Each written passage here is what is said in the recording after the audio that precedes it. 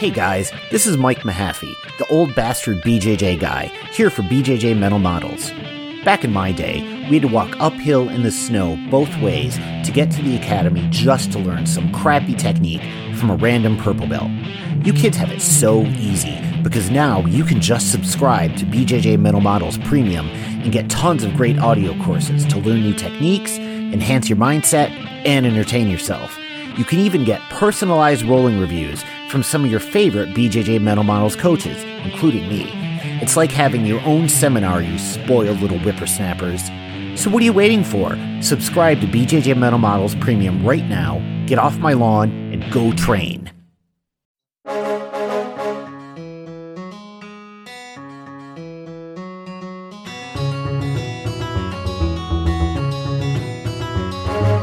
Hey, welcome to BJJ Mental Models, episode 77.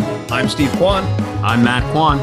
And we have a very special guest with us here today. We have Seb Lavoie, one of my longtime training partners.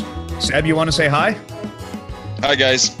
So apologies in advance if the audio quality isn't up to regular snuff. We're recording with Zoom here. It was the best way to get all of us on remotely, but I think the content is going to be valuable enough that you'll forgive a slight dip in the quality. So Seb, probably you're the best person to introduce and explain your background. Why don't you go ahead and tell everyone who you are and what you do? Yeah, roger that. So my name is Seb Lavoie. I'm an RCMP member in E Division, so here in British Columbia. I have been for the last almost 20 years. I was hired in Montreal, as you can tell, because I can't speak English or French or none of the two official languages. I actually moved here to Tofino, which was my first posting as an RCMP member. And I eventually moved on to the Air Carrier Protective Program after 9/11. Spent a few years there, and then I moved on to the Lower Mainland Emergency Response Team. I was on the team for 12, almost 13 years, 7 years as a team leader, 2 years as an overall team leader, and I am currently the Sergeant Major for the division in E here, so in the Pacific region. So I'm responsible for BC as a Sergeant Major. You're high up, basically. For an NCO, I'm okay.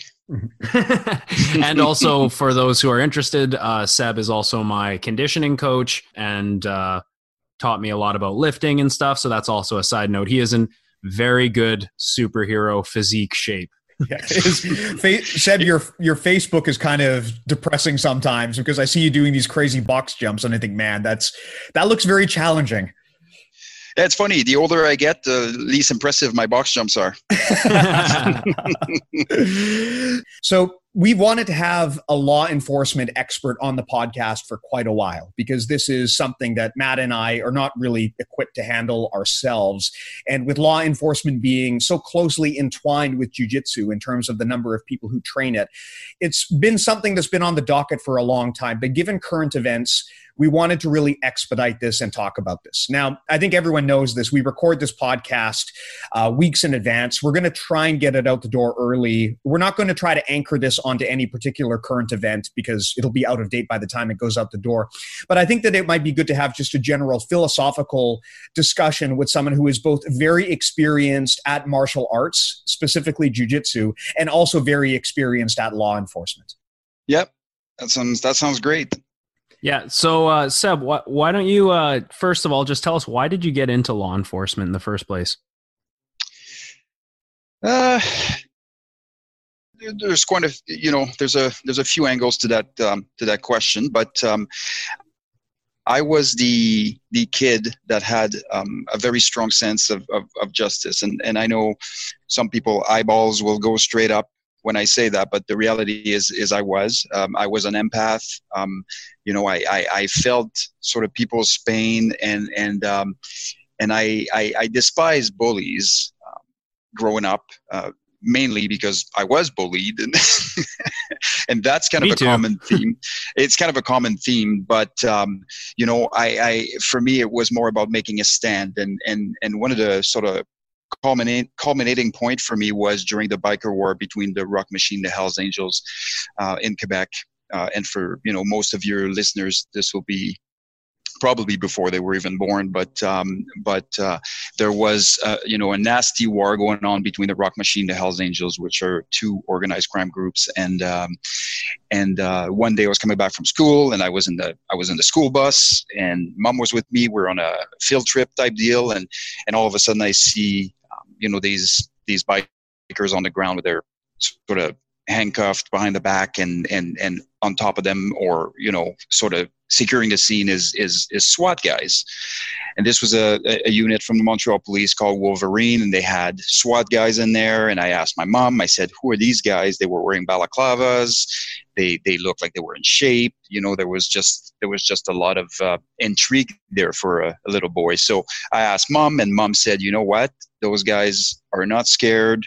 Everybody else is. And she kind of painted it to be, the stand to make type deal for me as a young boy. So from that day on, I never actually changed my course. My bearing was always on law enforcement, but my bearing was always specifically on tactical operation. And that's what happened. Cool. So you were inspired by seeing some bad guys getting taken down and some badass SWAT guys dealing with them, and you were inspired from seeing that plus being bullied and wanting to instill justice into today's society. Yeah, absolutely. And I mean, you have to kind of understand the context, right? Like, this is at a time where the biker war between the Rock Machine, the Hells Angels, yielded some extremely catastrophic blows to the community, right? We're talking about an 8-year-old that was killed in a bombing of a Jeep. God forbid, I forgot his name now, but also there were, murders. I mean, it was murder galore. Like, bodies were dropping left, right, and center, and a lot of people caught in the crossfires, a lot of family members killed, ripped apart. It just was a super nasty time. And when I mean nasty, for most of the people in BC, or for people around the world, the Montreal chapter of the Hells Angels was, according to Sonny Barger, who's the creator of the Hells Angels, was one of the most dangerous and treacherous chapter to be around. So this is it's not empty words. Like, these guys were extremely dangerous under the guidance of Mom Boucher, and people were dying left, right, and center. So everybody was absolutely terrified. And cops were no different. They were getting beatings roadside daily. Like, it was really bad. It was really bad.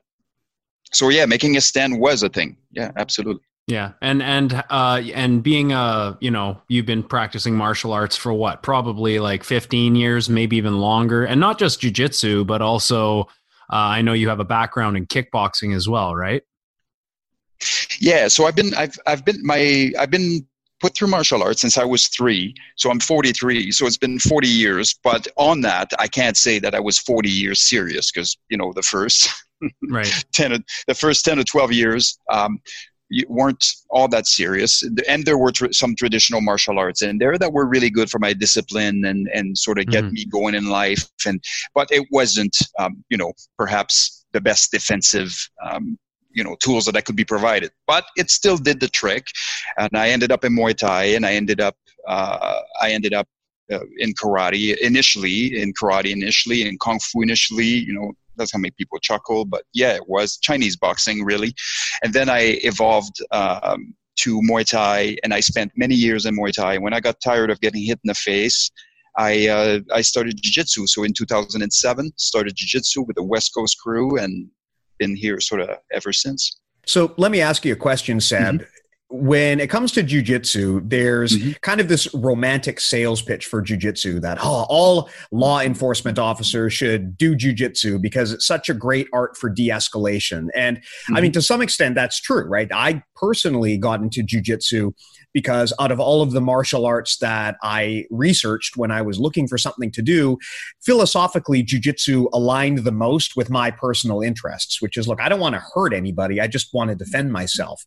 But something I've always wondered is, from a law enforcement perspective, how true is that? Like, is jiu-jitsu something that really is usable on a daily basis for you guys? And if so, are there any changes or customizations that you need to make in the real world that we wouldn't do in the gym?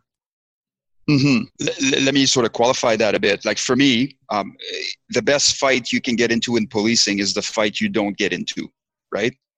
So there is a variety of different things that come into play long before you're going hands-on, long before you use your jiu-jitsu. And having the gift of the gab, having the ability to speak to people, having the ability to de-escalate that way is a primary concern, right? Because you can be the toughest guy around, but if every time you show off on a call, fight starts, I don't want you nowhere near my call, right? So there's a variety of different skills. And there's also tools, and there's also tactical principles that are implemented, at the training or wherever it is that you train. So whether it's in Depot or at the JI Institute or wherever your agency is, your basic training, you are going to learn some tactics. And those tactics, if they're implemented correctly, should push back the need for use of force. Mm-hmm.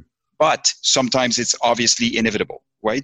And so if you've taken the vast majority of the encounters out because you're actually someone that's truly capable of de-escalating, then what's left is what have you been training, right? So I would say this, all fights start standing up.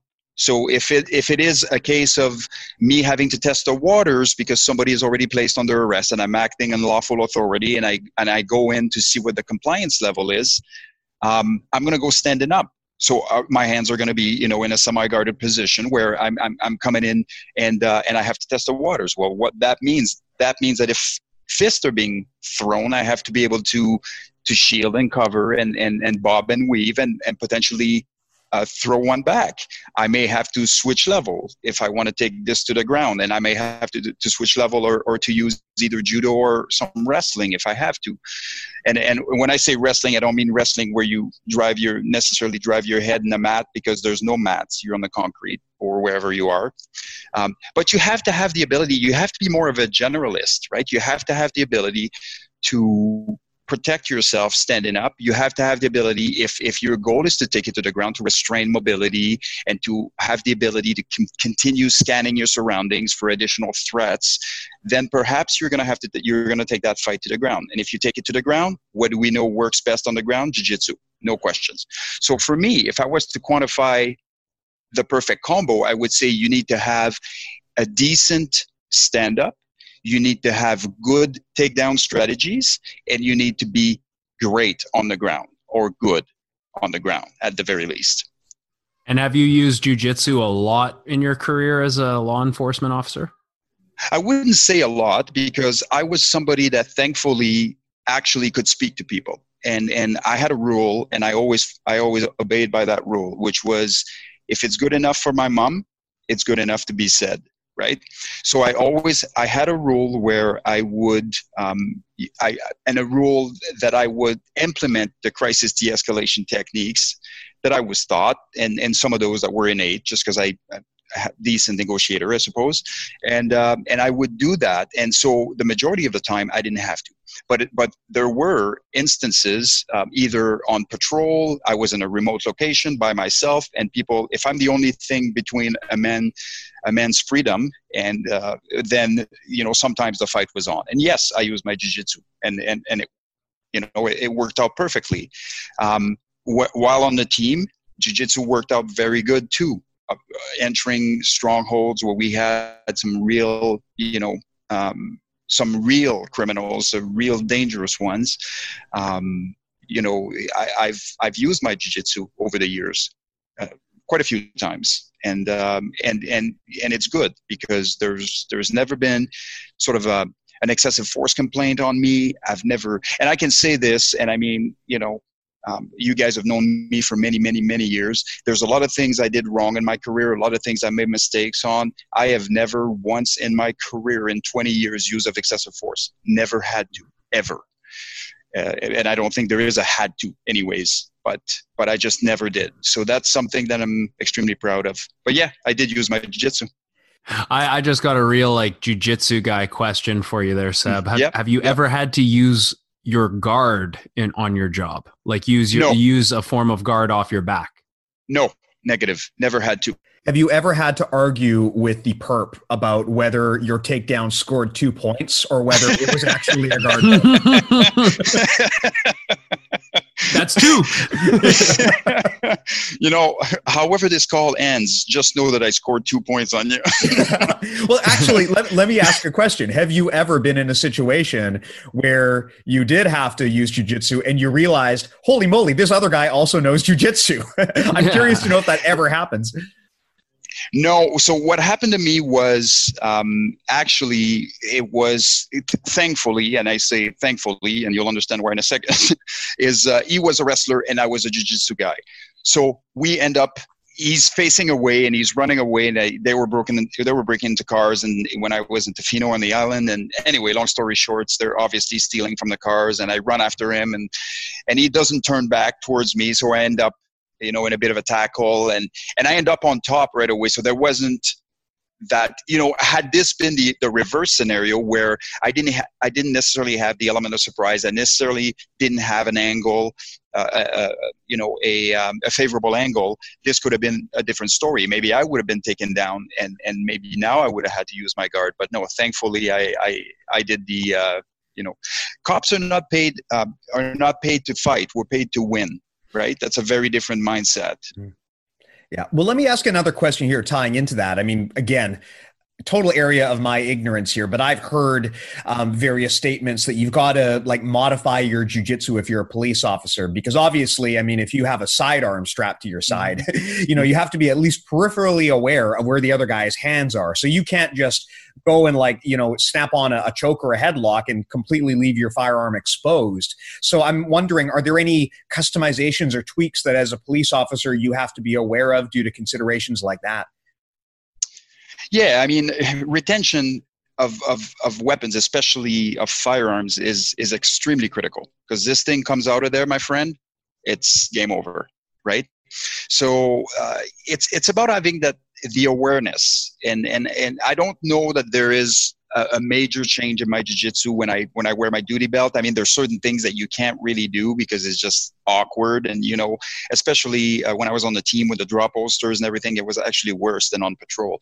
But I would say that I think it might be a little bit overstated. Like we've done all kinds of testing, and I know a lot of people have, and I'm not pretending to be an expert, but I was teaching use of force for many years. And we did all kinds of testing where we would roll and have some actual all-out rolls and try to gain control. It's sometimes 2-on-1, sometimes 3-on-1, sometimes 2 perps on 1 cop.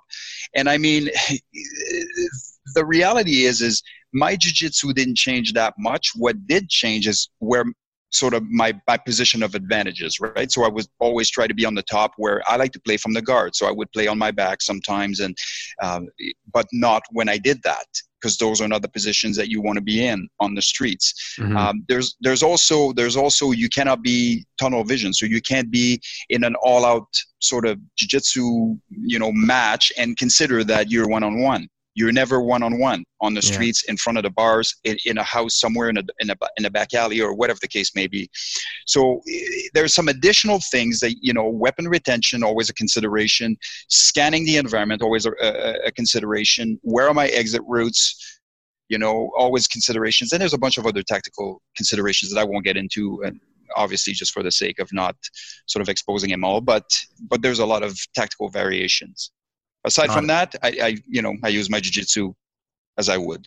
So how would you consider the average police officer? Like, at what belt level do you think they are in terms of understanding grappling or just controlling somebody else's resisting body? I would say, and I can only speak for us at Depot, so I can only speak for sort of RCMP members. I would say that when they come out of the academy, I would say they're probably a 2 stripes white, is what I would say. Mm-hmm. And so that's considering somebody that has no background whatsoever, that goes in, and I would say by the time they're done, they're probably a 2. If they're really, really good at learning, they might be a 3 stripes, because you have to understand, they're going for 6 months. They're training every day, right? Every day, and sometimes multiple sessions a day. And the instructors there, especially the police defensive tactics cadre, a couple of them are black belts, and solid black belts, and own clubs in town and that kind of stuff. And they're cops too. But But I would say the issue isn't so much their capacity once they come out of the academy. The issue is 2 years later type deal, right? But I would also say, in all fairness, that members are training a lot more than they used to. There is, various movements that encourage it, and it's quite apparent that there is the need for it, and it's also been accepted as an organization, which is a big change from when I initially joined. When I joined, the thought process was, if you train in jiu-jitsu as a cop, you automatically will be more prone to use violence. When we know this to be the complete opposite, the more confident you are, you don't need to be proving anything to anybody. And with that, there's also a stress inoculation piece, which is critical because you're already dealing with stressful incidents. If you add to that the stress of a physical conflict, you have problems, So I would say that the current trend now, there's a lot more members that are training than ever before. I would say over the last 2 or 3 years.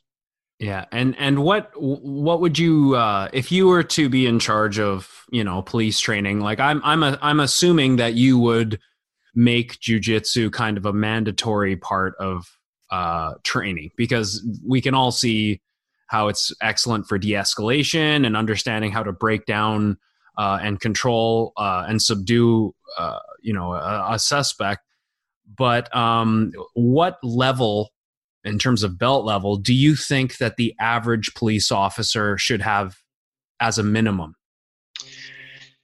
So I would say around the blue belt coming out of training, ideally, and I would say probably ideal around the mid-purple type range, right? And the reason why that is because you're basically a ninja at that point.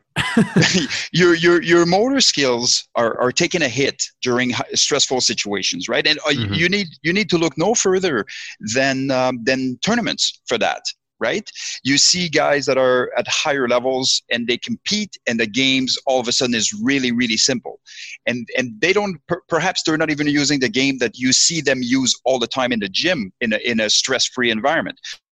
So if I was to say to you, now you're arresting this person who's wanted for armed robbery or whatever the case may be, just imagine the stress level. There's potentially weapons involved. There's potential, you don't know any of that because you don't know. You haven't searched that person yet. So imagine if you're a blue belt and you get involved in a physical conflict in the course of your duties, you're likely to be a white belt, right?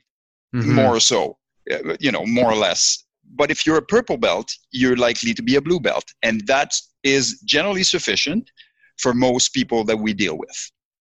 Well, let me ask a follow-up question to that, because is it possible that you could actually overtrain jiu-jitsu? I mean, for example, if you are a black belt, then you've obviously invested a significant amount of your time and energy in jiu-jitsu. And is that possibly going to put you to the point where you kind of have blinders on at that point and you view the world through a jiu-jitsu lens? I mean, I know that I have been guilty of this, where I get so conditioned to what is effectively a safe fight that if something goes wrong, it catches me by surprise. And I find this a lot. And Seb, maybe you've had this experience where, if I'm rolling with a brown or a black belt, I know there's no risk to me. But if I'm rolling with a white belt, if I let my guard down, they might elbow me in the face, right? And I'm not used to that, because you're not supposed to do that. And is it possible that you can overtrain in an art that is relatively safe to the detriment of your other training as a police officer? My answer to this would be no. I don't think that you can overtrain jiu-jitsu, for a variety of reasons. Then it goes into the prevention of occupational stress injury. It goes to preventing PTSD, to be an offset. It goes to the hormone fluctuation in police officers as a result of their duties and the stress levels, cortisol, and the variety of different hormones that are consistently, and adrenaline obviously, that are consistently fluctuating. So I would say no. But what I would say to that is that has to be a complement to your police training. So you can't just be training in the dojo and be like, okay, I'm good to go. There has to be some scenario-based training. There has to be, and the scenario-based training has to be realistic scenario-based training. Where are you conducting it? Is it a hard surface? Is it with your tools on? Is it, in the dark? Because, Murphy's Law. If anything bad happens to a police officer, it happens in a bad time. It never happens at a good time, and so it's more about how you train the rest of the time. The answer would be yes if you don't actually train in the other modalities. So if you're somebody that doesn't get put through use of force, like consistent use of force training, if you're someone that doesn't train scenario-based training, if you're someone that doesn't get to test your stuff in a variety of different environments, including staircases and houses and small apartments and closets and whatever, then yes. But it's having the ability to use those transferable skills into another training environment that is complementary, if that makes any sense. Yeah. Is there any moves? I mean, I understand that training, first of all, training in Canada is probably very different from training in the States, but also different states down south probably all have different training methods and different standards and things like that. Is there moves or techniques that you were told are not to be used on the job? Well, it's quite timely that you ask that, because a lot of the neck vascular restraint, or the neck or carotid control, as we call it in the RCMP, are highly controversial, right?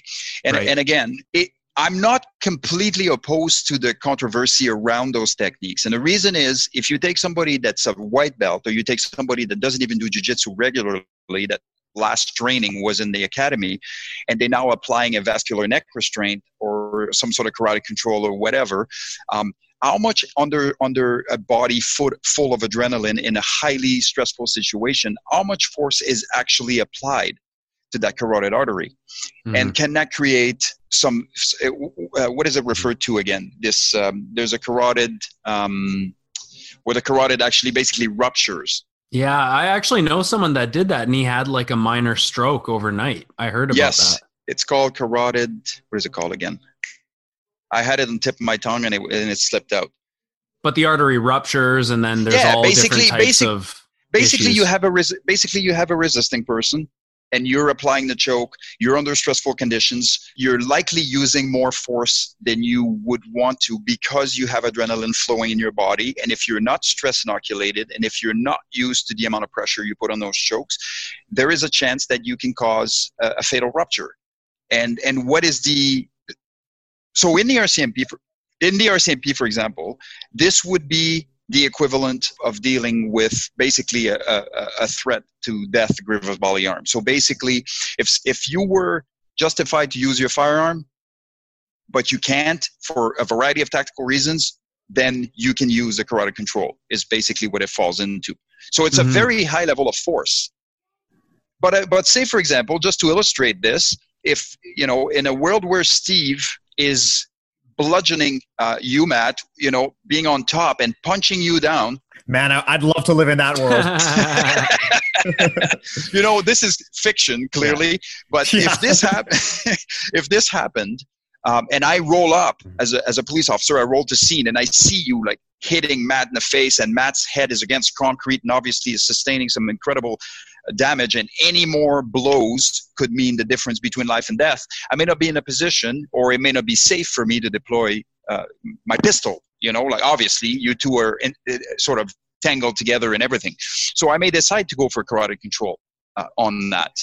So now I've read today, I believe today, maybe the commissioner was discussing the reviewing of that technique. And quite frankly, in 20 years of policing, I've never used it. But back in the days when the old dogs are talking, that's all they did. They choked everybody. But it's very simple. The choke is very primal, right? Grabbing somebody by the throat is the first thing that somebody that has no defensive tactics will do. Yeah. It's very primal. This is a survival instinct. It's innate to humans. So to me, all that did is corroborate the fact that they had no training, right? So it wasn't like, they used to use this and it was very effective, so I would love to. No, it just confirms that training wasn't where it needs to be, or where it needed to be, rather. Yeah. Yeah. It's funny you mention that because Matt and I think just a while ago, we're talking about this on the podcast, and we were talking about how, as someone who has been training for a long time, when I think of, what kind of submissions could be done to me, I would much rather have someone put me in a chokehold than have me put me in a twister or even an arm lock, right? Because I am experienced in those situations. But that said, if you rewind the clock and you think of what it felt like when you were a white belt, it's a very different experience when someone chokes you, right? When you're a high-ranking, experienced jiu-jitsu person, when someone puts you in a choke, that's just business as usual. You know to relax. You know how to escape. You know not to freak out. But on the other hand, if you are a white belt and you've never had someone try to choke you, you got to be careful because that person could, to escape the choke, they might jerk around, they might freak out, they might hurt themselves in the process. So it's a tricky one because on one hand, can a choke be done safely? I mean, yeah, I think you see this enough in jiu-jitsu to see that there's some evidence of it, but also that's a very different situation from a police encounter, especially against someone who's untrained. And to your point, the optics of a choke, I can fully understand how someone who doesn't train would look at a choke and say, man, we don't want to be doing that at all, right? It's completely understandable from the untrained eye. And there's another part that you didn't touch on there, Steve, and that's when we're in the dojo doing jiu-jitsu and there's a choke applied. You also have the option to tap out and the choke is immediately released. Whereas that's right. If you're using this choke on a suspect, there is no tapping out. It's very highly likely that this person might continue to struggle until injury happens, or God forbid, Seb mentioned like a ruptured carotid artery or something serious. So there's no option for the perpetrator to tap out and the cops say, okay, I'll let you go now. That's where I think that things like lever control and understanding isolating a single lever and things like that become a lot more efficient and safe. Yeah, I mean, if I'm using a carotid control technique on someone that's, posing a serious threat to somebody else's life, they're going to sleep, period. Yeah. Right? It's just, I think that's an assumption that we can make, and it's understanding how long can the choke be held after the person is so quote unquote unconscious, right? So it's not, again, this is 15 seconds makes a big difference on an unconscious person if you have a chokehold. So if you are to use that, and I qualify this against somebody that poses a threat of death of grievous bodily harm, there is no tapping out. If they tap out and you're at the point where you're so confident and you are so sort of detached and you have the ability to think straight, then perhaps I will release it and keep it in place so that they cannot escape, because they could also tap out. I mean, everybody that trains for a week knows how to tap. And what happens if you tap? People release. Is that bad muscle memory? Well, it is. If you're trying to control a dangerous suspect and he goes and taps. Yeah. Right? So now what? Do you release fully? Because if you do that, guess what? There is no tapping in this. So you just capitalize on that, right? There's also the portion where potentially the person could be playing possum. And I know people will be like, oh, that's unlikely, but actually it is likely. It does happen. And some career criminals are training these techniques in prison as well. So, I mean, it's not like, it's not like it's out of the realm of possibility. So yeah, for sure. Not the ideal. And it's called carotid dissection, by the way. It just got back to me, but carotid dissection. And it happens sometime in training where, even just in a jiu-jitsu context, forget law enforcement for a second, where you get so used to looking after your training partners that as soon as there's even like a hint of a tap, you let go. And actually that's bit me in the ass a few times in competition where I felt somebody tap, but I was wrong and they didn't tap. And as soon as you let it go, they take advantage of the situation. And you realize that as the levels get higher and as, your opponents get tougher and tougher and they don't want to tap, that you actually have to train to put people to sleep. You have to train to actually break someone's, limb to actually get a tap, because a lot of these guys in high-level tournaments don't want to tap. So if you're not expecting them to really take for the submission to go into a a big range of motion, then you might prematurely let them out of the hold and the match doesn't end. And I imagine that could be something that could be looked out for as well as a law enforcement officer. Yeah, I mean, that has a potential to be deadly, right? And with that, we're not mentioning a variety of other threat factors, right? We're not mentioning the fact that the person is likely on PCP or meth or something crazy like that with subhuman strength and having the ability to sustain either damage or be pain compliant, be completely useless. This obviously isn't a pain compliant technique, but still, I mean, there is a variety of different factors that make this a lot more challenging. With that, there's also the addition of the fact that the person perhaps has weapons in their waistband, or they may have something on them that you don't know about because you haven't searched them yet. Like, there's a variety of different threat factors. And with that, there also could be somebody coming out of the bar that's a friendly, right? So you don't have all day to kind of make things happen, right? Yeah, it's interesting you bring that up, because one of the things that I've always wondered about jiu-jitsu is, we train in what is effectively a very safe environment. When you're sparring with someone, the whole goal is actually not to hurt that person. Like, that's really your first and foremost goal, above and beyond all else. And it has always made me wonder, like, man, if I ever had to actually defend myself, like if I got someone in an armbar, would I actually be able to bring myself to break the person's arm? I don't think I would. Yes, I would. I mean, I would. But, and on conversely, when we think about chokes, we're used to an environment where the person taps immediately and that you just go back to normal. But yeah, I mean, if you've ever been in one of those situations where you choke someone and you can't see their reaction and they don't tap and they pass out and then they start convulsing, it's freaky. Like it is really, really freaky. And that makes you kind of wonder, when you go into a real world situation, how much of the mindset really changes in that situation. Because yeah, Seb, to your point, you cannot rely on the tap. You cannot rely on a trained response from another person who understands how to grapple, because they probably don't. Yeah, absolutely. And then I would say to that, Steve, and this was something that was very close to my heart when I was on the team and making sure that our guys were very well versed in this, is basically, when do you switch from controlling a suspect to caring for them? Right. And that's critically important. And for me, once the job is done, this is like solving a mathematical equation. There is no feelings. There is no emotion. I solve a problem. Once the problem is solved, which means that the suspect is in handcuffed and safe, and I've cleared, their person of weapons or whatever, waistband, at least in the immediate area, then I'm a caregiver. So if you're applying a carotid control and the person goes in convulsion, you have a priority here in the priorities of lives. And that priority is to get that person handcuffed quickly. But you know that they also could potentially be in medical distress. So you have to have that in the back of your mind. So those cuffs need to go on real quick. And once they go on, then you're off the body, and then you're searching, doing whatever, putting him in a recovery position, whatever it needs. And if there is a need for additional medical treatment, then you have to be prepared and willing to do that. So there could be a need for CPR. There could be a need for, whatever the case may be, especially if they're high on drugs, or if they've taken something and they're out of control. You have to have the ability to quickly gain control so that you can quickly switch roles.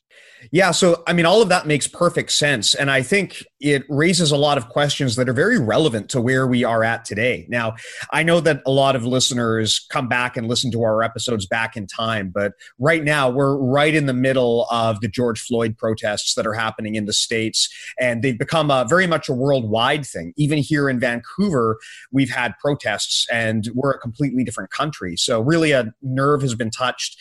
And so much of that centers around the police. And I know that the police have a nearly impossible job. I mean, I kind of liken it to being like the goalkeeper, right? Your job, if everything is going right, then people don't even know you're there. But if something goes wrong, then everyone's on top of you, right? And it's very much like that situation where the goalie, is just completely silent and forgotten until he makes a mistake or something goes wrong, and then everyone just rags on them. So we're in the middle of some very challenging discussions right now worldwide about how to provide the best quality police service while also holding people accountable when they cross the line. And Seb, I mean, I don't personally know anyone who would be more equipped to talk about this subject than you. Yeah, and I guess we can qualify that by saying that A, I'm black, and B, I'm a police officer. Hey, sorry. For the record, everyone in this conversation is a person of color. If we're being truthful, that is correct. That is correct. Yeah, it's just so everyone knows. Mm-hmm. So, what's happening in the States right now is extremely disheartening. Extremely disheartening. It's affected not only our people in our communities. It's affecting police officers in Canada, and I believe that there is quite a marked difference between the two, between Canadian police and U.S. police, and for a variety of reasons, and I can qualify that a little bit later. But I think that it's affected Canadian police officers very, very deeply, having issues of family members turning on them and having friends turning on them. And we're talking about lifelong friends and family members that are so disgusted with the actions of what was his name, Chaplin or Kevin Chauvin? Chauvin, yeah. Is it Kevin Chauvin? I don't know his name. I try to forget his face and remember the other one. But the reality is, the events that transpired in the U.S. were tragic. There is no question there. I believe that, and I'm very careful in addressing use of force issues, because sometimes what you see isn't what it is, and you don't have the totality of the circumstances, and it's very easy to jump to conclusion, and you could crucify someone in the court of public opinion for something that they actually were justified to do. This isn't the case. This is a pretty evident faux pas that's cost a man his life. But I believe it's a, I don't want to call it a byproduct, but it is it's a symptom of an issue that's been long lingering, right? So, anyways, it's been tough, very tough. Yeah. What was your reaction when, you heard of that, or the first time that you saw that footage, you saw the suspect, in an unathletic position, fully controlled by also three other men. And then, he's crying out, he's calling for his mom, he's saying, "I can't breathe." And the that switch that you talked about earlier in the conversation, where you go from a law enforcer to a caregiver, just never really happened. And clearly neglectful behavior on the from Chauvin, and just never making that switch to realizing that its situation appears to be under control, and now that this is where we are. So what was your reaction when you first saw that video? Well, first of all, as I mentioned earlier, I'm an empath, so I was heartbroken. I was heartbroken when I saw the video. It's very, very difficult to watch. I watched it once only, and that was enough. It's interesting what I pick on. There's some of the stuff I picked on watching the video, but being a sort of an experienced police officer, there's a lot of things. Sort of the video spoke volume to me on a variety of different fronts, and I would say that obviously, aside from the obvious, which is the positioning was completely off. The weight was completely on the neck, which is completely unacceptable. His neck was in a very compromising position. He was in handcuffs. There didn't seem to be a search procedure going on or anything like that. I mean, it wouldn't have excused the knee on the neck, but perhaps that was as a result of being in a highly stressful situation, which I knew nothing about the background of the call. So I was, it was one of those that I didn't have enough information, but what I did see was clear and obvious that those are things that we wouldn't do, that we're not supposed to do, that no police department that I know of is trained to do. What I did see as well was almost like a socially dysfunctional human standing on top of another one. Like he appeared to be in sort of on a throne or something, he appeared to be in a position of power.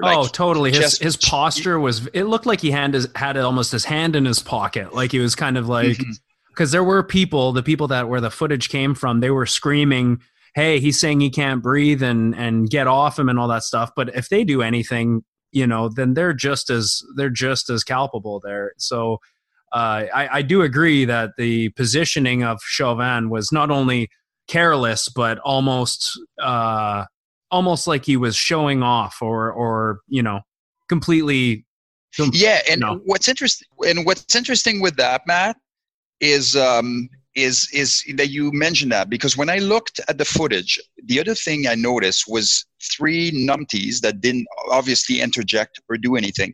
But when I looked at the look on their faces, the first thought that came to mind for me was those are recruits. They're rookies. And they were they not? Like it was their first day, was it not? Yes. For 2 of them? No, I think they had 3 months on the job or something like that. Okay.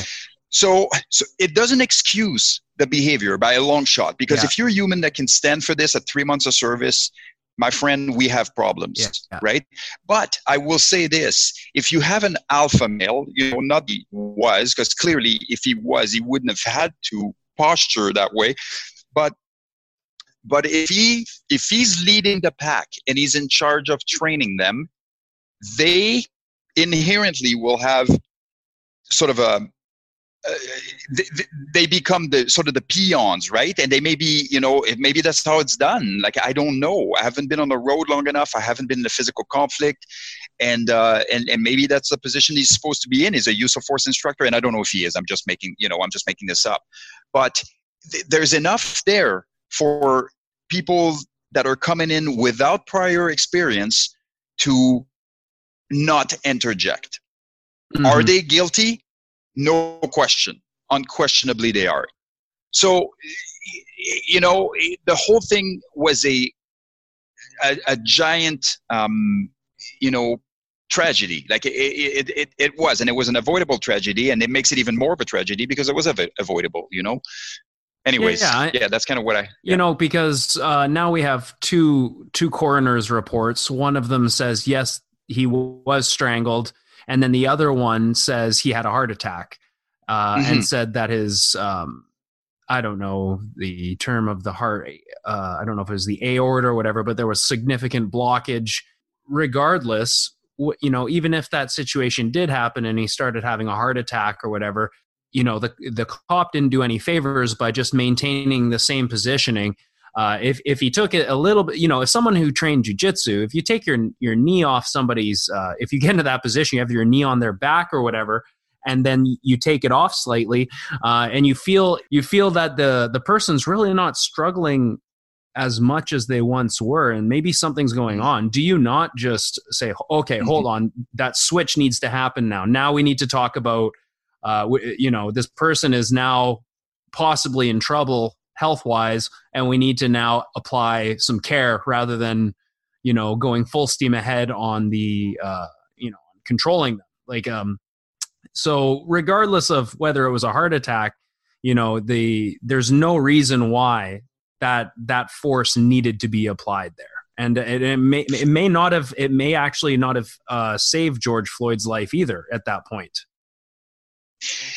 Yeah, I mean, may not or will not or should not, or we don't know, right? Because we've seen what we've seen. And I mean, if he goes in medical distress because he has a pre-existing condition and he has taken some substance, it's sad, but it's doing, right? So, for me, it's just a matter of there is no real rationalizing what happened there, really. I mean, I don't understand. I would have to talk to Chauvin and kind of, say, hey, man, like, what were you thinking when this kind of went pear-shaped? And I don't think that anything he could say would change my mind at this point, and it wouldn't.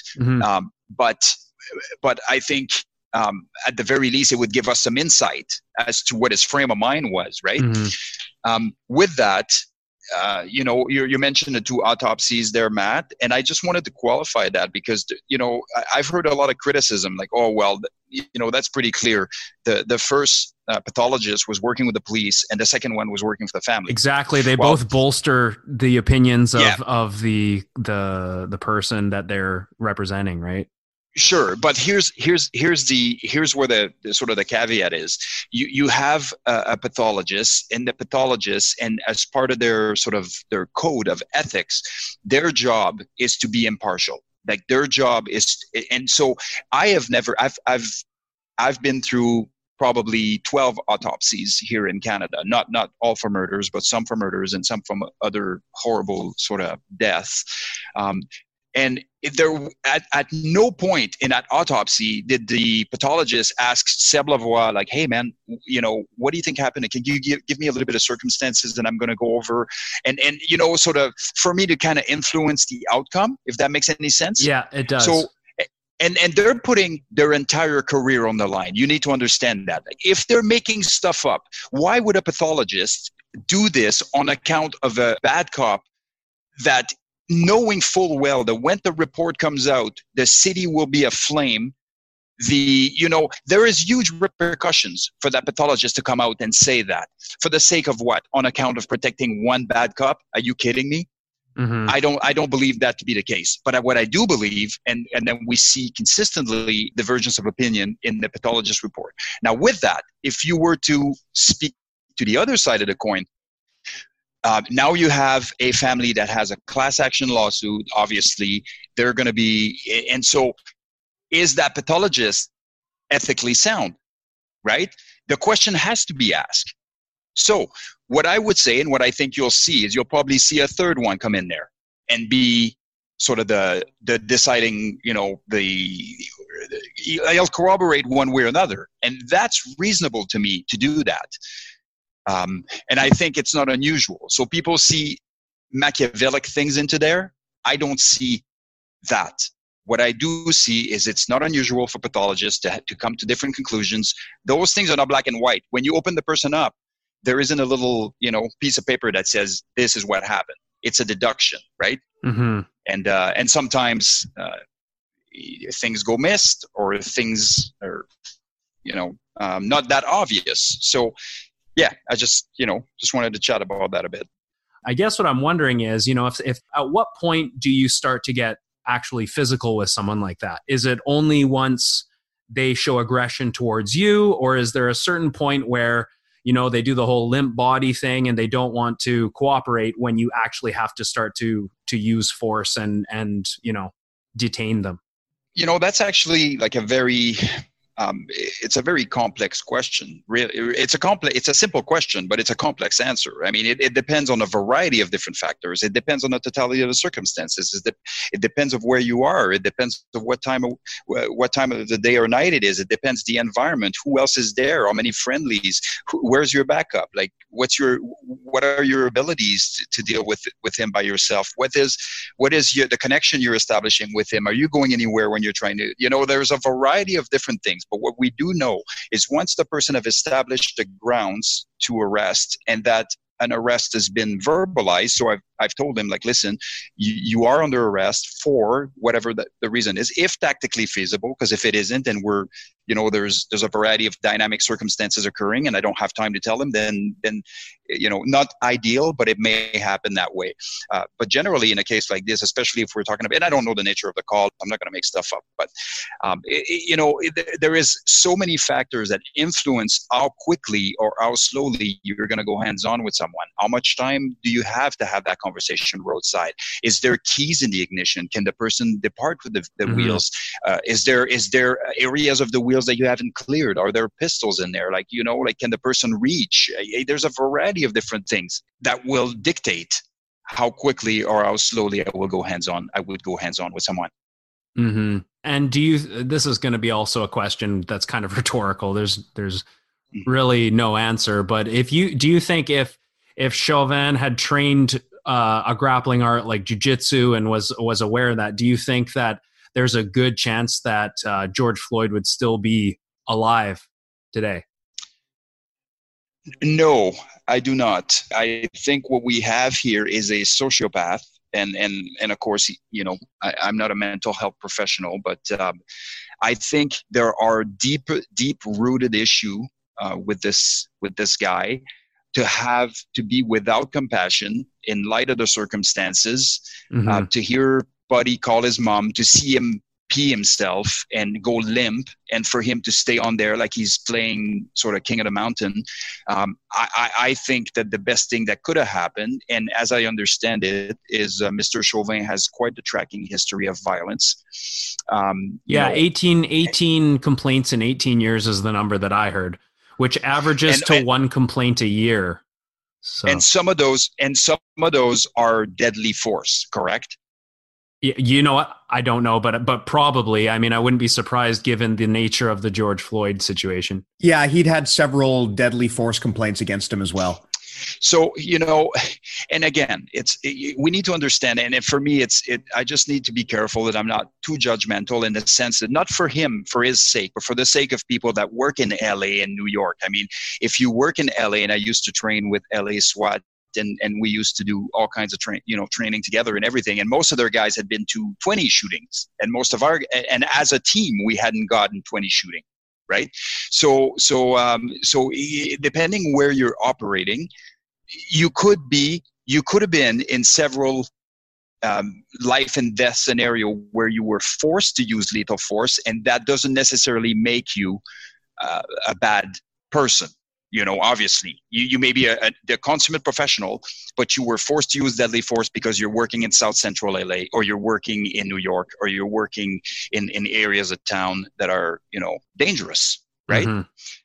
So, but for him, there's also there's additional pattern behaviors on there. All is, if I recall correctly, and I could, let's just leave it out there. Like, I don't know for sure, but I do believe that most of his fatal shootings were minorities, right? Mm-hmm. So again, what is the area he works in, and what's predominantly there, and all this stuff. But I mean, there were quite a few red flags. Now, what I will say is, I listened to the Union chief speak in it's Minnesota, correct?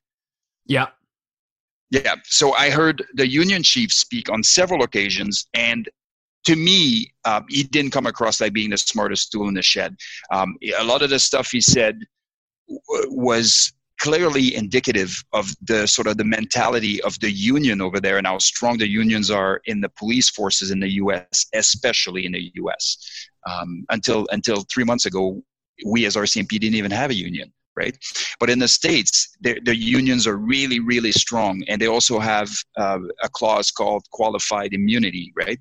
And the qualified immunity is basically, if you have been found not criminally responsible for an action, you cannot be, it's really, really difficult to sue you civilly. Right. So anyways, so yeah, I don't see it happening. I think that we have an individual with a tracking history that displays sociopathic, if not psychopathic, not qualities, but character trait. And I think that having him well trained wouldn't have changed his makeup, right? Like, mm-hmm. so he may have been better, but this may be causing additional issues. So mm-hmm. I don't know. I don't know. I don't think so. Well, let me ask you a question, Seb, here, because I think that everyone would agree that this was obviously an excessive use of force. What is interesting now is the public reaction and response. I've heard everything from the argument that, like, look, these are a few bad apples, a few isolated cases, right through to the other end of the spectrum where people are saying disband the police force. And my concern, as someone who likes to think of himself as somewhat rational, is that I would not want to see the public overreact in such a way that they make this problem worse than it otherwise would be. So, for example, I mean, I think that it's pretty clear that there are issues, especially, and again, this is me coming from the position as a Canadian, right? I think it's pretty clear that there's issues with the way that the police force is structured in the United States. Clearly, there are some systemic issues that need to be resolved, and again, I'm not an expert, but it really feels to me like going all the way to the other side of the spectrum, which is to disband or defund the police force by some gigantic amount.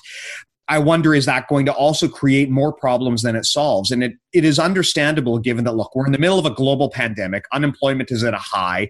Hundreds of thousands of people have died. I get that temperatures are pretty high right now, but I feel like the solutions that have been put forward onto a table might not actually solve the problem in the way that people think they would. And I'd be curious to get your thoughts on, like, where do we go from here if we really want to fix this problem going forward? Man, that is such a complex set of circumstances, and I don't think that any one thing is going to do it. It's going to be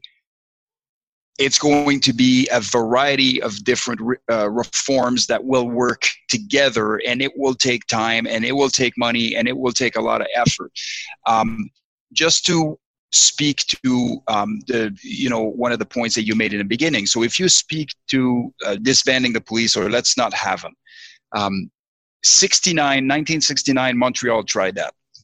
It basically turned into The Purge. It actually made The Purge look like a Disney movie. And you can look it up online. Basically, it took 3 hours flat. The police went on strike, and they would not attend any call. And basically, the city was on fire, like immediately. I think that most reasonable people understand that. Like, there are people out there that will prey on people as soon as they have an opportunity. They're opportunistic, and they will be, and we've seen it even with COVID. We have people go to Costco and buy everything and then sell it for 10 times the price. What do you think that person does when there's no law enforcement, no charges, no arrest, no consequences, right? You can't trust that. But there is some merit to what's being tossed out. So the key here is if there is what we refer to as sort of systemic racism within the establishment, right? Or institutionalized racism. And I think what people don't understand, and some of the cops are having an issue with that concept as well, is that doesn't mean that every cop that's on the street is racist. In fact, it doesn't mean that at all. But what it does mean is somehow through history or through culture or entrenchment or whatever, there is a subconscious bias that is applied against a race or an ethnicity, right? Blacks, for example, in this case. And so you may have a force that has all these people that are actually not racist. They have black friends, they engage in black community, they do all this stuff, but their organization has a deep-rooted history of racism, and because of that, there is a subconscious bias that injects itself in there. Those are deep-rooted. If you have a deep-rooted system like this, you have an entrenched culture. People don't want to change, or don't want to look inwards, or don't want to have people coming in to snoop around and find out what's actually occurring there.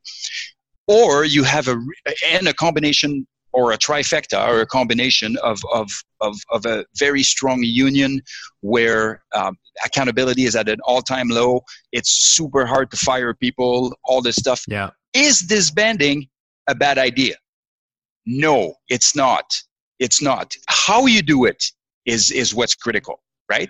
So if you're going to do that, and you're gonna bring another force in, whether it be, and I don't know how it works in the States. I know some of the inner workings, but not much.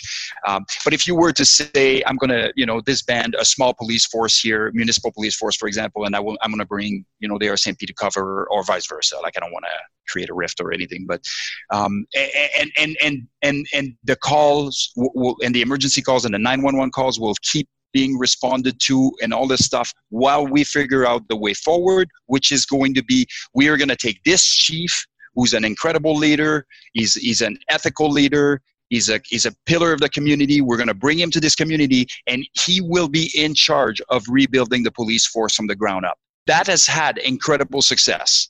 It has. It actually did. It did in the States. It did in Canada in certain departments. So there's some merit there. Right? Yeah, perhaps your department is so corrupt, viscerally, not necessarily that every officer is corrupt, as I said, but subconsciously, there's that negative bias, there's gender bias, there's the race bias, or whatever the case may be, and we have such a deep-rooted history of this that we can't get out of it. Perhaps that's the only way out. Yeah. And that's a really awesome point, and I'm so thankful that you brought that up, which is that there is a misunderstanding of what systemic issues mean. I think when people hear that there are systemic problems, they take that to mean that every person involved is a bad person, but that's not necessarily what it means. What it means is the system itself has a problem. It's not necessarily a judgment on the people involved, although it might be. But what it's really saying is that the process itself is where the problem is. And the challenge with fixing systemic problems is that there isn't one person responsible that you can hold accountable and blame, right? Mm-hmm. I mean, and the problem is that human beings want things that way, where there is one person accountable. And that's why you see people who always look for explanations where there's a bad guy that they can hold accountable. But in reality, if you want to really fix a systemic problem, you need to come to terms with the fact that there might not be one person that solely is accountable for this. It could be the result of hundreds or thousands of bad decisions that have compounded on top of each other over the years, to the point where even the people involved don't realize that there are problems there. I mean, a much more simple and easy to understand example are companies that put tremendous pressure on their sales team, for example. You know, they put crazy sales targets on people and they tell them, you're going to be fired if you don't hit this target right away. You know, when you create an environment like that and you suddenly start to encounter a lot of backstabbing and fraud, like, can you really be surprised? Mm-hmm. So yes, there are definitely people, and I think we've identified some people here who obviously are bad police officers and bad people and need to be held accountable under the law. But I think that just dealing with them is not going to be sufficient. I think we need to also go beyond and take a look at the systemic problems. And those are challenging, like you said, because there isn't just one place where you can point the finger.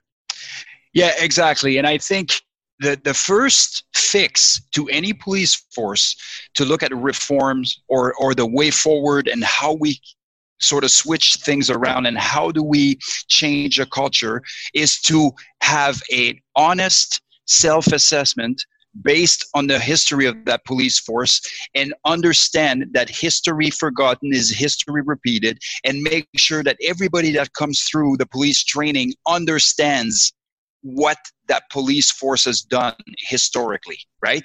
And I'm going to throw it out there because I know people are thinking it. Look, the RCMP has had a shifty history with the Indigenous. We took their kids, brought them to the boarding schools. We've arrested them and moved them to reservations so that we could give the land to white people, and you know, and the list goes on over the years. And yes, we're talking about 1873 and 1893 and 1904 and whatever. But the fact of the matter is if I close my eyes and say no, there isn't a history of discrimination.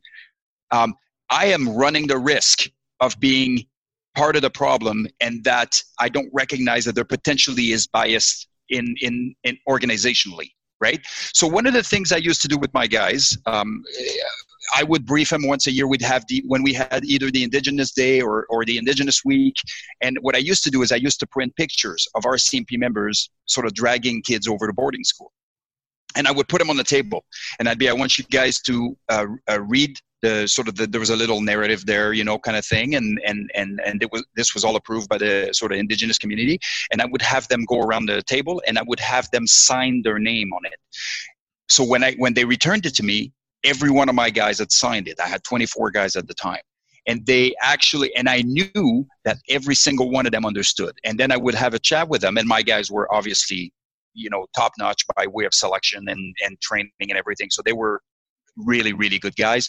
But I used to tell them all the time, history forgotten is history repeated. You guys need to understand that those are some of the challenges that we face in the future because of the history. And those are things that we did. Don't think that we didn't do those things. We did those things, right?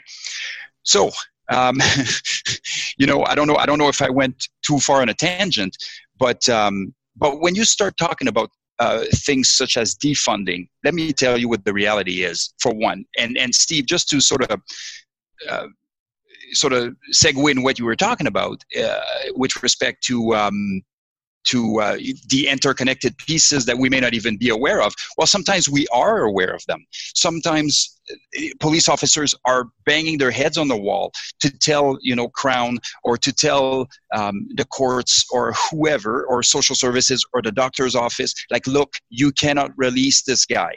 If you release this guy, he will kill someone.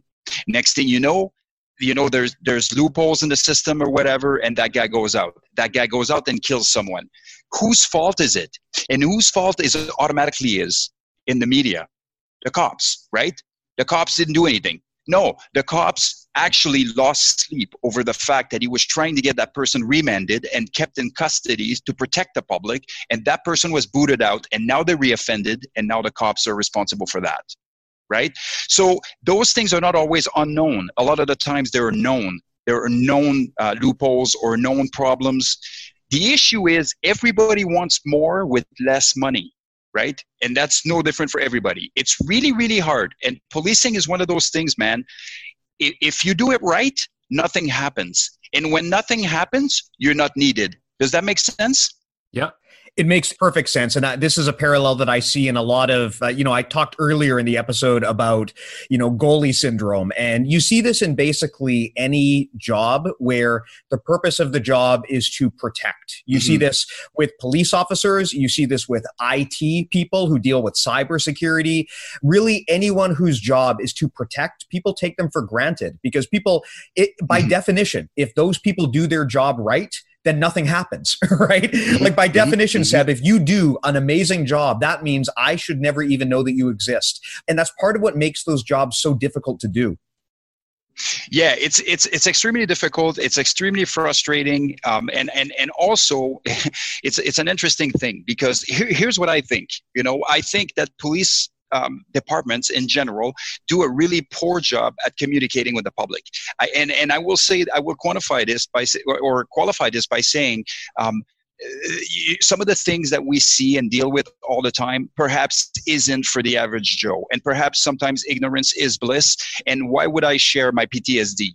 I don't have it, but I'm just saying, like, some of these obviously very ugly things that we deal with may not be for everyone. But what I will say is, it's likely to be a disservice for your police service if you are not transparent with some of the things that are occurring, the good, the bad, and the ugly.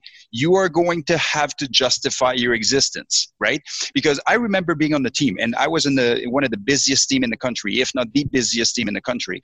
And we would have people, I didn't see this in the news, and I didn't see that in the news, and I didn't see this other call in the news. And when did you guys do that? And I'm like, well, you haven't seen 90% of my calls in the news. Yeah. You have no idea. So it's really difficult after when somebody sees us walking around in green or with an armored vehicle that we use as cover or whatever the case may be.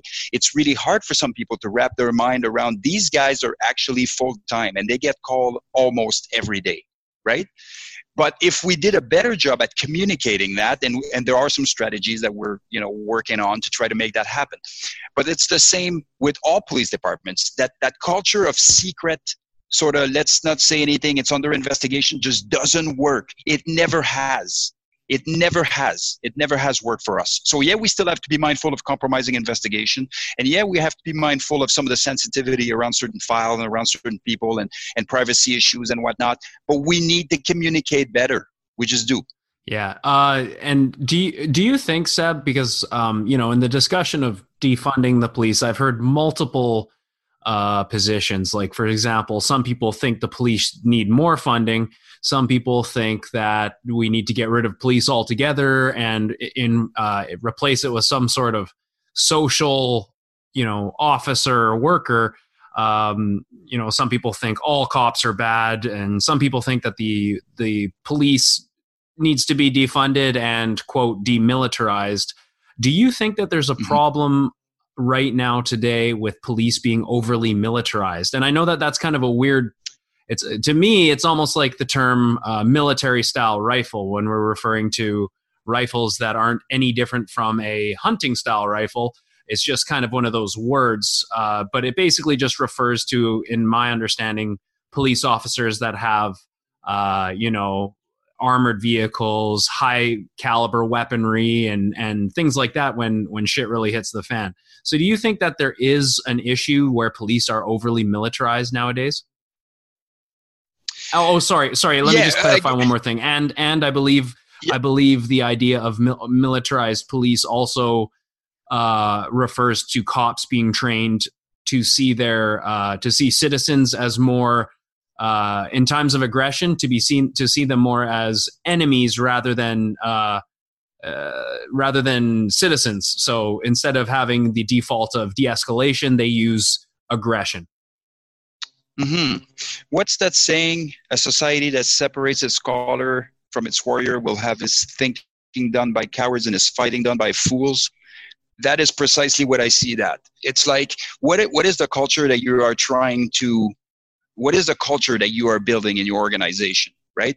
Do you have really, really smart people that are very compassionate, that have emotional intelligence, self-awareness, ownership, and compassion, and then there are the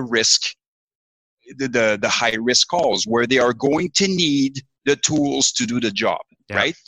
But the issue is, so let's separate these two issues a bit. So if you look at the States, for example, the United States have very different laws when it comes to arming police. A lot of the departments are allowed to actually use the funds. Say if they seize $10,000 from a drug dealer, they can use that to acquire equipment, right? But then the issue isn't so much with the LAPD and the Miami-Dade that have their own SWAT team, because they're dealing, remember, they have 360 million guns in this that we know of in the States. They own 80% of the world's arsenal, and the propensity to use it is there, and that's a massive difference, right? So if you have those kinds of weapons, and if, say, Matt, if your brother Steve was a cop and he's going on these calls where he's consistently coming across a high-powered rifle and weapons, military-grade weapons, can he bring a piece of cover with him, which is rescue vehicle might be? So it looks, it's an armored car. It's not a tank. It's a piece of cover. Do we agree on that? So the issue is it is a few things. In the States, the way to acquire military-style equipment, there is like straight-up pipelines that will go. If this equipment is no longer serviceable, or if this equipment is no longer needed and it's going to be evergreened, it can be sent to a police force somewhere. Now, the problem comes when that police force is sheriff in Timbuktu that has a week-long SWAT course and an attitude problem and military grade artillery, right? Mm-hmm. Now we have a serious problem. But inversely, if San Francisco SWAT has a professional team that, trains consistently, that has a lengthy selection process, that has a lengthy training course, like basic course and continuous training on various areas, not just on weapons and tactics and shoot, move, and communicate, but then it's a different story. Do you not need those guys? Yes, you do. Do you need the Timbuktu SWAT to have military grade artillery? No, you don't. Those guys are over militarized. Does that make sense? Context is everything, right? So with that, if you're talking about training. So again, that's a very interesting one, because I watched a video not long ago of somebody that was criticizing Dave Grossman. So Dave Grossman, I don't remember his full resume, but he was a Ranger Battalion commander, and he's actually a West Point professor. He's a psychologist. I believe he might have been a SEAL as well. Anyways, long story short, this guy has written a book called On Combat, and he's written a book called On Killing, right? And both of those books are specifically addressing issues of lethal force encounters. And On Combat really prepares somebody to basically use of lethal force when and if required, right? So the idea that is, and politicians were all up in arm with Dr. Grossman's sort of narrative or the way he spoke or whatever. My problem wasn't with what he said. My problem was that the context wasn't established properly, is what I felt, right? So I was sitting in the audience and I'm listening to this, and I understand exactly what he's referring to. He's referring to a lethal force encounter. I'm going to get in a gunfight. What is the attitude that I need to have once this happens, right? Or even preemptively to prepare so that I'm not stalling or hesitating or whatever the case may be. But if you look at some people's faces, you could tell that, oh, that's what I'm supposed to be doing. Not on a daily, Bob, right? Yeah, you have to have an attitude, and an attitude that's conducive to survival, and having a survival mentality, and that includes being in shape and training properly and being a professional. But all those things are for the time in which you have no other choice than to save your life during a lethal force encounter, or take someone's life in protection of either yourself or others, right? So there is a context to this. If you say, okay, let's take Dave Grossman completely out of that, and let's not teach cops to do that. Instead, let's teach them to be community-minded, to do this, to do that, which there is a ton of time for that. This should be the majority of their training, really. But the consequences of not having prepared for lethal force encounters has deadly consequences. If I'm not a good community cop, maybe I'm not just creating programs. Maybe I'm not playing, soccer with the kids or whatever. But likely nobody dies from that unless I have other problems. But if I'm not prepared to use lethal force, if I'm not equipped to use lethal force, if I don't have the proper equipment when lethal force is used against me, I'm dead meat. But it's a very low occurrence, very high consequences. Low occurrence, high consequences. Those are the hardest to prepare for, right? Well, in a situation where, like, let's say there's a coup, let's say there's gang violence on an insane level where you do need law enforcement to have some pretty high powered weaponry and you need them to have that equipment. I mean, there's an argument for that, and I think that I'm a law-abiding citizen, and I've bought into the idea that the police are the arm of the government that enforces the law and order. And, that the reality is that they'll do it by force. And I've bought into that idea, and I support that. So for me, I'm not against the police having really powerful weaponry. That doesn't mean that I think they should have that aggressive mindset where they see citizens as enemies, or they go into a situation where there's protesting and see people as enemies or whatever. I think that that culture could be changed, but I also think that I would rather the cops that are who are protecting the society that I live in to have, I guess I would say almost more firepower than too little. Yeah, I'll take what you just said and segue into the defunding model, right? So you're absolutely right, Matt. But what happens is this: the majority of police departments, and I will speak to Canada. Okay, the majority of police departments in Canada are grossly underfunded. Just simply, that is a reality. Okay, and because they are underfunded, you have, what is the first thing to go? You want to be sustaining operations, so the first thing to go is training. Not good. Yeah, that's what we, if anything, that's kind of what we need more of, because especially if we're going to be implementing new practices and new culture and everything, like, to me, mathematically, that means funding. And sorry to cut you off there. Yeah. Now, it's funny you bring that up, Matt, because I was just watching this Chris Rock bit this morning where he was talking about, police violence. And one of the things he said is that, being a police officer is one of the hardest jobs that you can do. And these people are probably tremendously underpaid, but you get what you pay for. And that's a great point, right? Because, when you see a situation like this, now I am far from an expert on the matter, but it kind of feels like defunding might be a step in the wrong direction, because it feels like really increased training and increased transparency should be the focus. And I don't know how to do that if the funding goes down.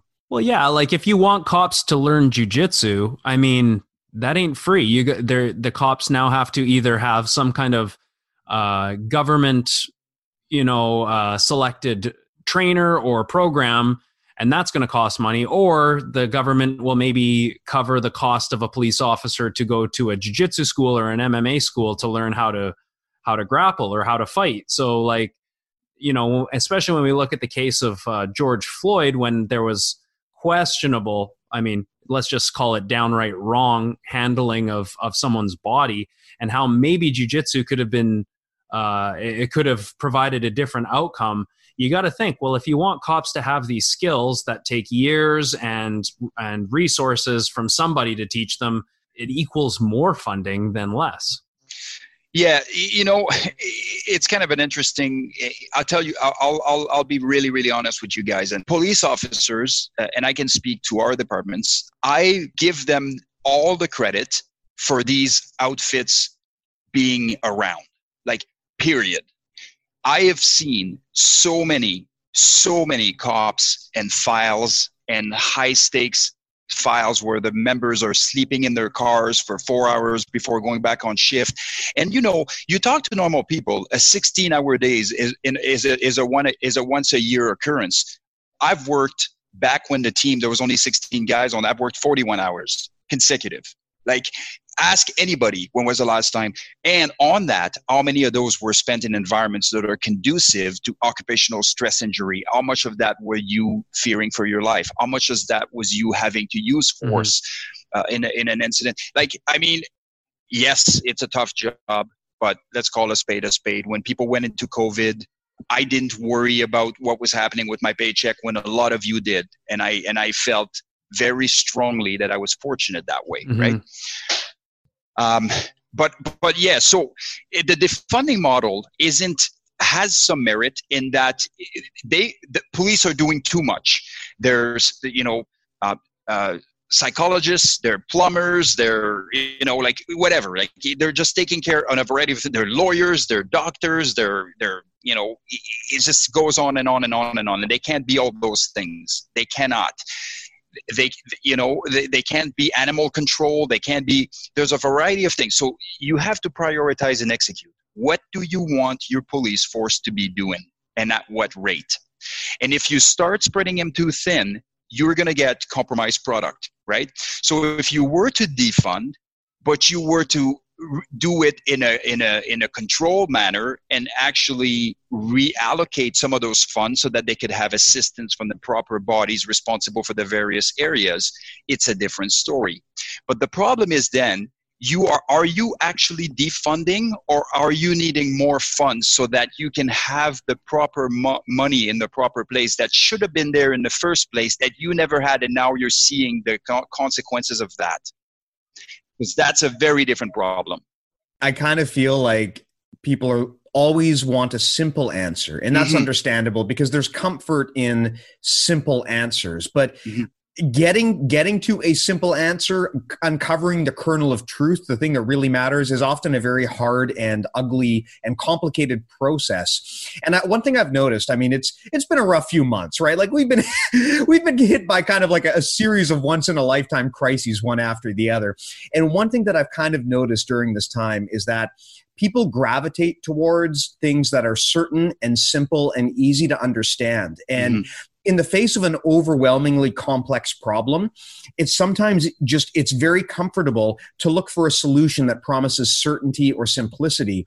And when I see this solution to just defund the police, I understand where it comes from. And to your point that you brought up earlier, I can see some merit to it if you can identify certain districts that are just rotten to the core. But I think overall, you run the risk of throwing the baby out with the bathwater. And that's really, I think, my biggest concern in this case is that the pendulum, which clearly needs to swing, I worry it swings so far back into the other direction that we exacerbate and create a different series of problems. I mean, I would think that, to the points that we brought up earlier, increased funding, increased transparency, increased accountability, these would all be amazing things, but these things aren't free. Where are those funds going, right? And this is increasing accountability in terms of having police report exactly where the funds are going, how much trainings are the officer doing. Because I tell you what, if the public knew how much training officers are not getting in combatives or jiu-jitsu or whatever, they would have concerns, right? But what do they not know? How much training we're not getting. Right. So if there's transparency there, they can say, hey, man, wait a minute. There's supposed to be some funds allocated for this. There's supposed to be some funds allocated for this. What are you guys doing? Don't reallocate those funds without permission.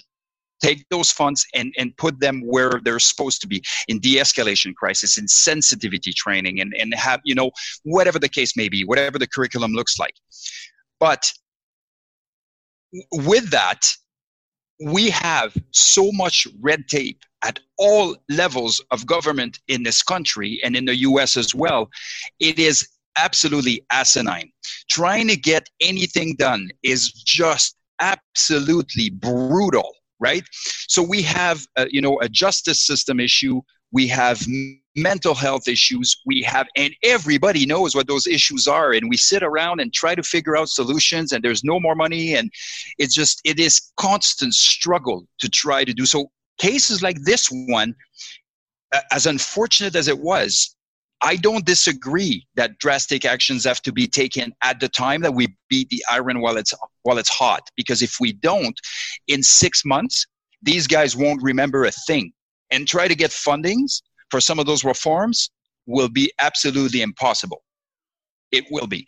So with that, if we decide to reallocate some funds and send them in other areas so that we can take the pressure off the police and keep them for criminal matters and community events or whatever, obviously, then how does that look like? If you take the money outright, and next year, in next year's budget, we're cutting your budget by 120 million or by 10 million or whatever the case may be, depending on the size of the department. You are not implementing any of those solutions for the next 5 years, absolutely guaranteed, in terms of like getting them so that you have a return on investment, right? If you are to reform healthcare or mental health care, good luck. Like, you're 10 years away from any substantial change, if not more. Right? Even if you were taking drastic actions. But in that time, what you have is you continue to have a now even more so grossly underfunded. So now there has to be a prioritization that occurs. So now what does that mean? That means that training is being cut, officer numbers, which increases the risk, which decreases the efficiency, which increases the call volume, increases the call response, decreases survivability, because maybe now in order for you to go to an emergency to a call, it needs to be in progress and somebody needs to be dying. So that puts serious offenses on the back burner. Evidence is being obviously discarded or just fade away, and you can no longer prosecute. And the cops are now in the same stressful environment with less assets, less peers, less support, less training. How is that making anything better? That's just going to get absolutely catastrophically worse, right? So I think there is some merit to it. And if as an experienced officer, when I think of something and it absolutely triggers a visceral reaction in me, it will generally sort of prompt me to look deeper into this, because change is hard for humans in general. It just is. And if you've done things a certain way for 20 years, it viscerally hits you. So if I have a visceral response to something that somebody is suggesting, I will take a step back, take it home, look at it, dig deeper into it, try to know more before I viscerally answer, no, you can't defund police. We're all going to, you just have to really, really be careful what you ask for here. That's all. Makes sense. Hey, Seb, we've been going for a while. Do you want to start wrapping this up, or was there anything else you wanted to cover?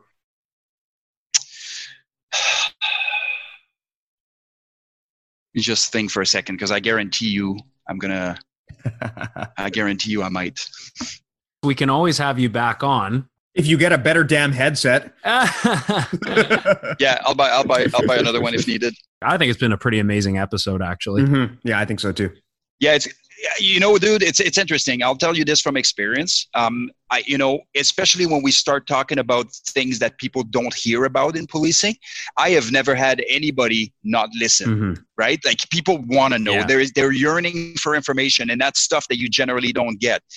And with me, you have the added bonus of there is zero BS in my answers. Like, I will defend them to the death, like I just don't give political answers. Like, those are actual, to the best of my ability. Obviously, I'm not always, perfectly on point, but I try to give the absolute most genuine answer that I can. And I've known you for years now, and you're definitely one of the most genuine people that I've ever met. And using right and wrong and logic to answer questions that I've ever had for you. It's never an emotional response, or it's never going overboard because of a certain belief. It's always straight down the middle and how you see it, which I really appreciate it. I think it's been good for the podcast.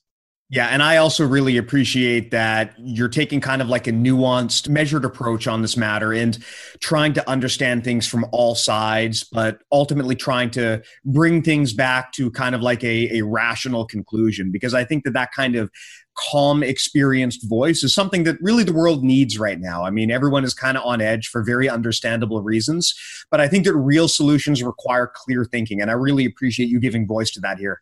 No, I appreciate it, boys. I'm super stoked you guys had me on. So, well, Seb, I got a question for you. Normally, we wrap this up by doing plugs and begging our patrons for money. But as a change of pace, is there anything in particular that you wanted to promote, or anything that you wanted to plug? No, absolutely not. I just, if I could add just one thing, is if there are questions that you don't know the answer to, try not to make the answer to it. Instead, go to the source and try to get the information from somebody that doesn't jump the guns every time. You know, a question is asked in a volatile environment in the sense that emotions are running high, such as right now. I would love to see people have the ability to have conversations. And please, if you have family members or friends that you know the character of that are in the law enforcement community, try to cut them a break. This has been a really tough time for them. Try to cut them a break. If your own family turns on you, nothing worse than that. Yeah. Mm-hmm. Makes sense. Awesome. Well, I think that was a fantastic chat, Seb. I would love to have you back. I think that our listeners probably will get a ton of value out of this. I would just hope the next time you have an actual working computer and microphone so we don't have to do this. Matt knows that I am like anal about audio quality, so it hurts my heart to have to release a Zoom call, but we will do it because I think this was a very important chat, and I think it'll help a lot of people. Yeah, and I just want to say thanks a lot, Seb, for being on the show. I think you gave us so much awesome information and insight into something that is so, it's so important right now to talk about and have these conversations about. And, you're a great guy on and off the mats. You're a great law enforcement officer and great to chat to. Really appreciate you being on the show, man. Awesome. Thanks a lot, boys. Much appreciated. All right. Well, thanks a lot, guys. Really great chat. Talk to you next time. Take care. Yeah. Awesome. See you, boys.